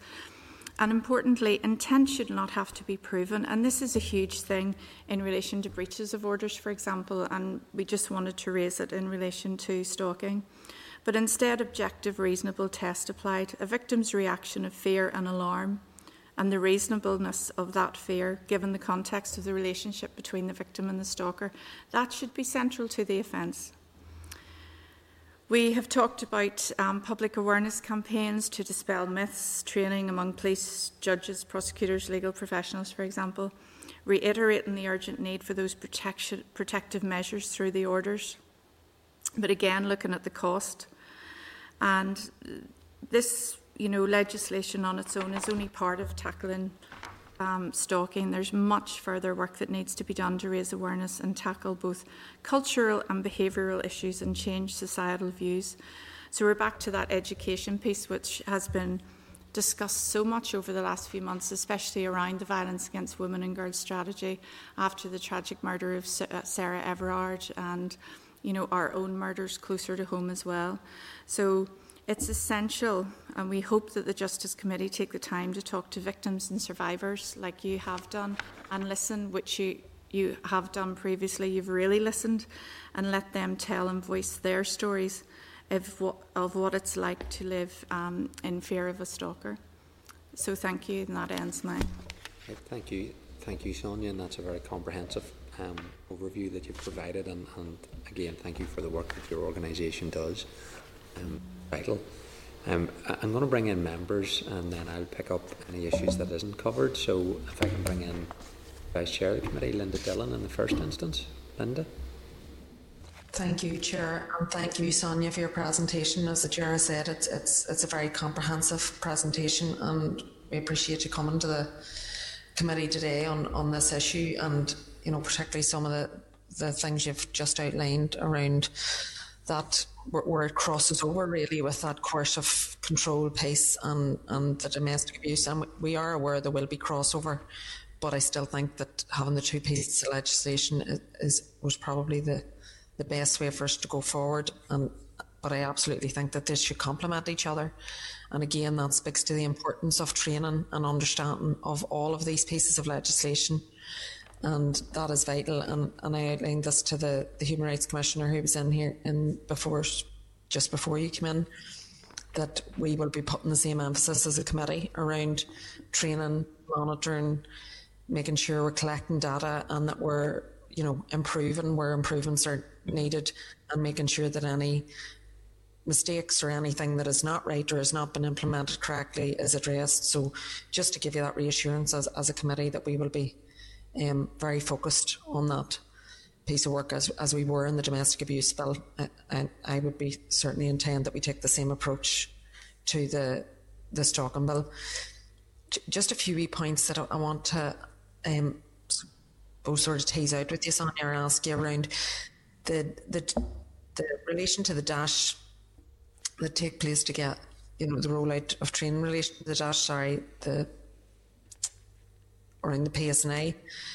I'm just wondering, you've raised that, but I'm wondering, do you have an idea of how that issue can be resolved? And is it a case of that it requires better training and better resourcing, which is something that we'd be asking for anyway? Or is there something else that you think needs to happen around that? If you don't mind, Chair, I'll get an answer to that before I move on to the next. Yeah, No problem. Yeah, okay. I just think it's interesting when we have a tool, we have a dash form, which is domestic abuse, stalking and honour-based violence.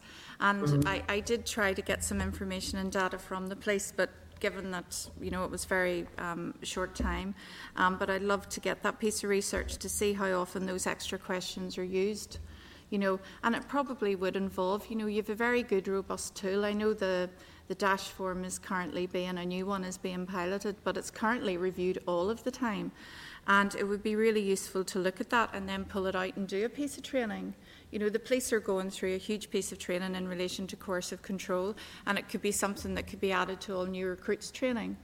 And certainly then for Women's Aid, I think we would use the questions more often. You know, I just did a bit of a ask of, you know, a lot of our support workers, and a lot of them would use it. But I think, you know, as a tool, it's something that is there. There's no point in reinventing the wheel for a new assessment. And I think it would just be looking at how we can introduce it and put it into, for example, new recruit training and then refresher training for the PSNI as one of the biggest producers of the dash form, you know, as an organisation. Together with Women's Aid, I think the two of us are the biggest providers of dash forms through Demaric. Can I suggest, Chair, just in relation to that we as a committee write to both the Policing Board and the Chief Constable and ask that is addressed?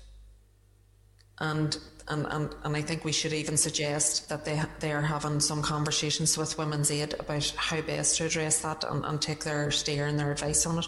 Not to tell them how to do their job, but I mean, we all look to those who have the expertise in these areas to give us some advice, and I don't think that they should be any different. I just think that issue should be addressed. If it we don't need any further work on the legislation. We should ensure that it is being used to its best potential.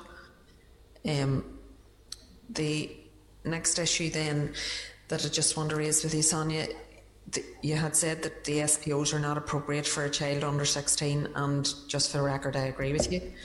I'm just wondering, do you have any ideas of what type of interventions would be appropriate for maybe children who do engage in behaviours that could be construed as stalking behaviours? Those young people that are under the age of 16, and I'm not wanting to put you on the spot if you don't have any ideas, but you think it's just something that needs to be looked at by the department, then I'm okay with that. But I'm just wondering if you do have any ideas of interventions that may be used. Well, I think, we don't support the criminalisation of younger people. I know the age of criminal responsibility is 10 in Northern Ireland. I feel that's far too young, and that's for another day, you know, and another discussion. But it's all back to education, isn't it, and behavioural programmes. And if we look to see what programmes actually are out there for young boys or young girls that feel they have these behaviours, they're worried about their anger, their challenging behaviours. And we all know that not every young person grows up in a home where there is a healthy relationship. And that's why we're back to really good, robust RSE. And we discussed that at length within the Domestic Abuse Bill. I know there's the training and awareness subgroup within the Gillen review as well. You know, there's a lot of work ongoing in relation to this, and let's hope that, it has to be a societal change, you know, a whole change of attitude. And, you know, we need to give our young people an opportunity, and that is through, and it's not all up to education, it's really not, you know. And it's up to public awareness campaigns as well. But I don't feel we have strong enough behavioural management programmes for children and young people who are identifying worrying behaviours. You know, and again, that's back to investment and resourcing. But a lot of it, you know, does lie with education and looking at healthy relationship programmes, equality, trust, you know, all of the things that we have within. We have a wonderful post-primary healthy relationship programme, but again, it's ad hoc. It's just whatever schools let you in. And you know, we have this problem around our Board of Governors and parents' opposition to some of the programmes. So there's an awful lot of work to be done in relation to that, but there's an awful lot of work ongoing at the moment. We'll have to, you know, so Sorry, Linda, I don't know if I answered your question. No, you did, and you probably said exactly what I would have been thinking myself. But I just wanted to make sure. I don't always like to think that I know it all, and I want to be sure that I'm right in what I'm thinking. But I do agree with you, and I mean, can't stress enough the importance of RSE and of that education piece, and I don't intend to labour on it because I'm sure the committee members are fed up listening to me around education and everyone around me, but I just see it as such a vital tool and so important. The last thing that I just want to raise is the SPOs carrying, the breaches rather, sorry, of SPOs carrying a maximum sentence of 6 months in this piece of legislation, and Women's Aid think that should be extended to 12 months. I don't disagree with you for two reasons. Again, I outlined them to the Human Rights Commissioner.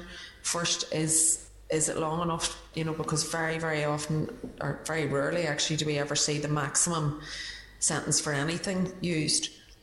So, you know, you really are talking about if 6 months is the maximum, what are people actually going to receive in terms of a sentence? And I'm a wee bit concerned about that.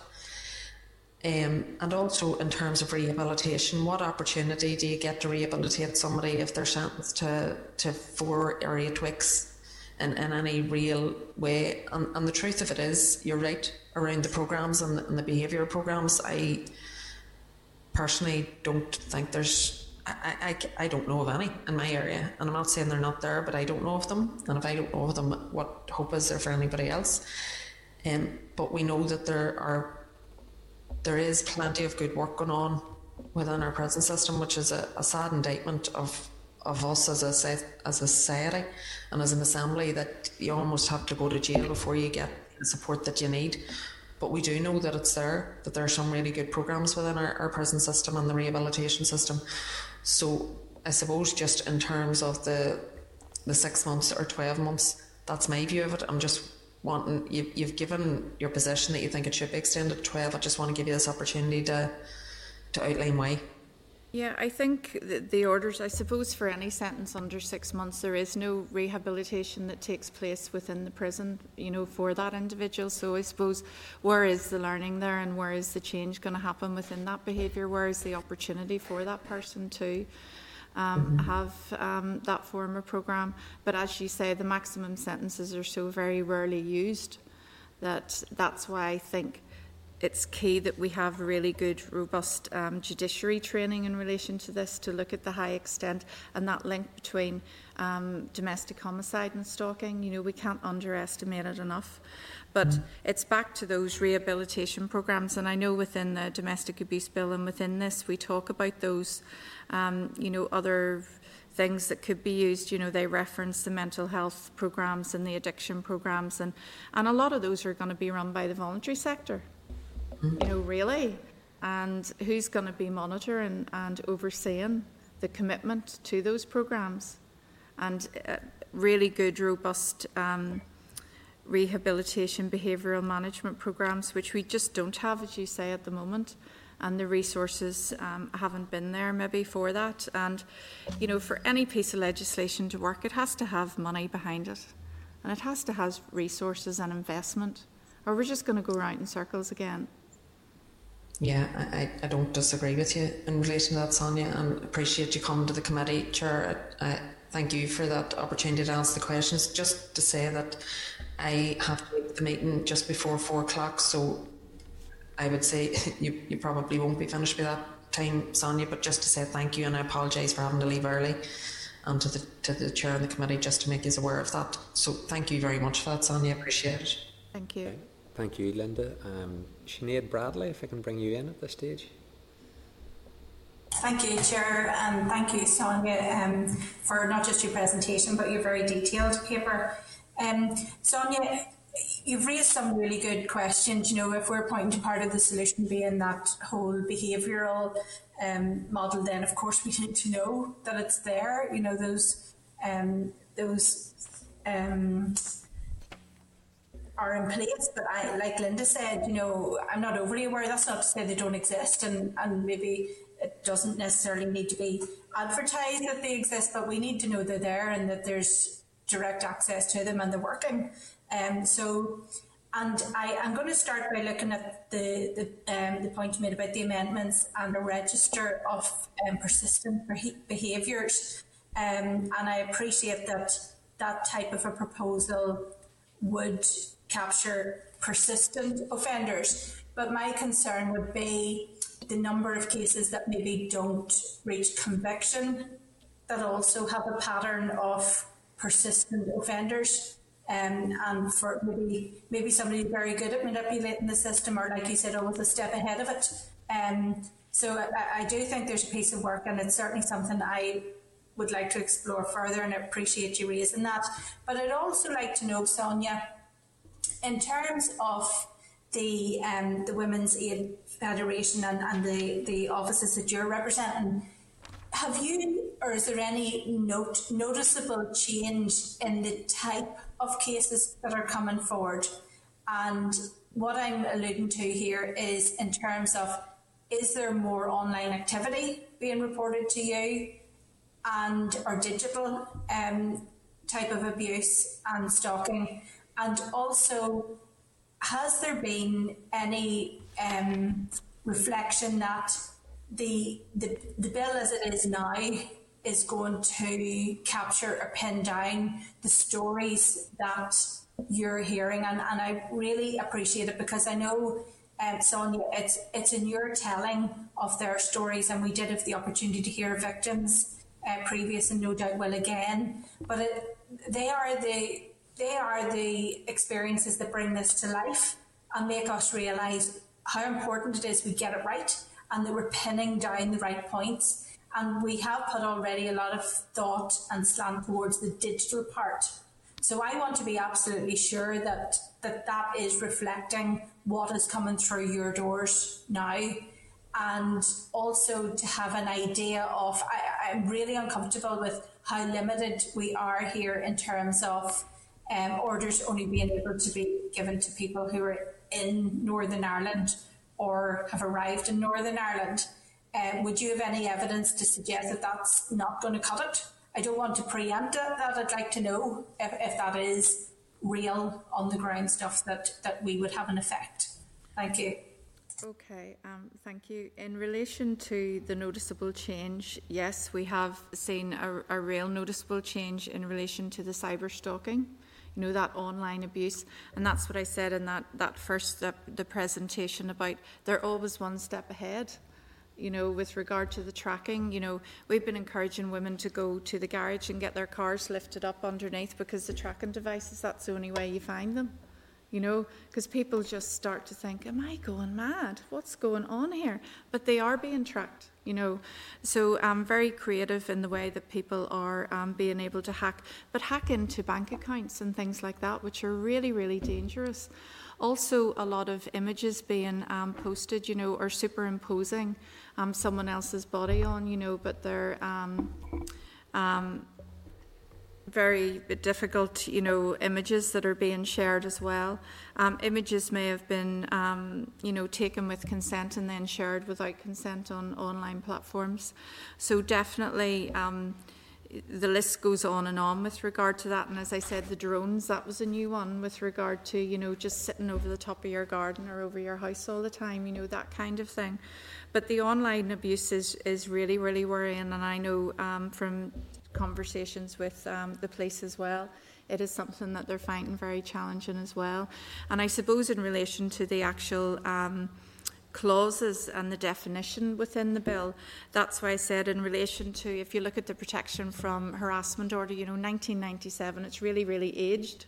There was none of this, you know. It talks about phone calls and messages being left, you know, and it doesn't reflect today's society at all. And that's why we need something that is fluid, that talks about a list that isn't exhaustive of behaviours, that you can develop and, you know, and interpret that within the legislation, because you couldn't name them all. You know, there's just so many, and we can't keep up with it, to be honest. It's really, really difficult. But there is a huge increase in relation to that form of abuse. So you don't physically need to be present in a room with someone to be carrying out and instilling fear and distress. And that's something that we can't emphasise enough, and that's very out of your control as well. And the second part of your question, I can't remember. Sorry, I thought I had written it down. No, not at all. I know it's really a lot to do that. I'd just like to, even if you just want to add a wee bit of your thoughts on the registers and the amendments that were put in place around the register. Yeah, I think the register is something that we would be very passionate about in Women's Aid. Certainly around domestic abuse, we see it as it's a repeat crime. It really, really is. And that was one of the reasons why we really pushed that. And I suppose on the back of the domestic abuse bill in Westminster and all the support, you know, that has been around a register for serial perpetrators. And of course, we always want to capture those people that aren't in Women's Aid services, that aren't known to social services or the police. They're always the people. But let's hope by getting all of this new legislation in place that more people will come forward. You know, and that's what we want from a violence against women and girls strategy too, because you talked about, Linda talked about collecting the data. We don't know how many people are, you know, being stalked here in Northern Ireland because we don't have legislation. Nobody is collecting data around stalking because we don't have, you know, that data set within our PSNI. And so, you know, we need to see the true picture in relation to all forms of violence against women and girls, I feel, because that's the only way we can make a difference if we don't know what we're dealing with.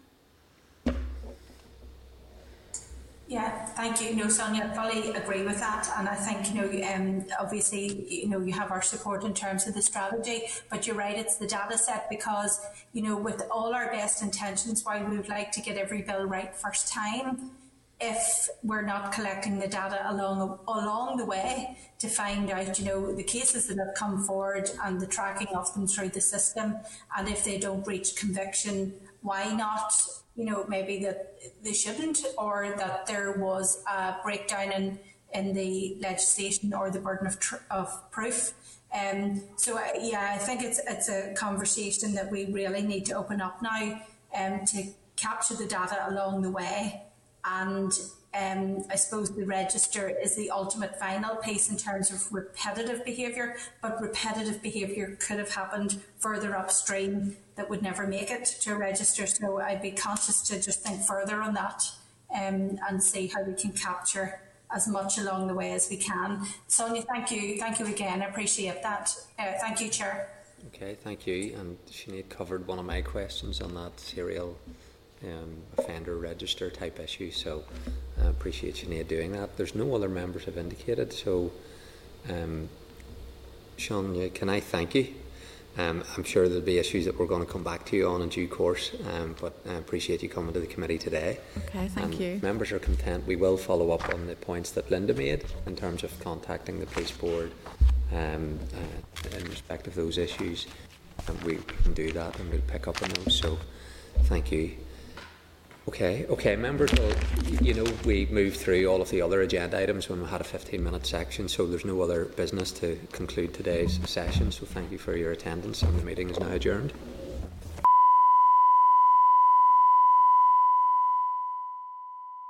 This is the Northern Ireland Assembly Senate Chamber Programme Sound. This is the Northern Ireland Assembly Senate Chamber Programme Sound.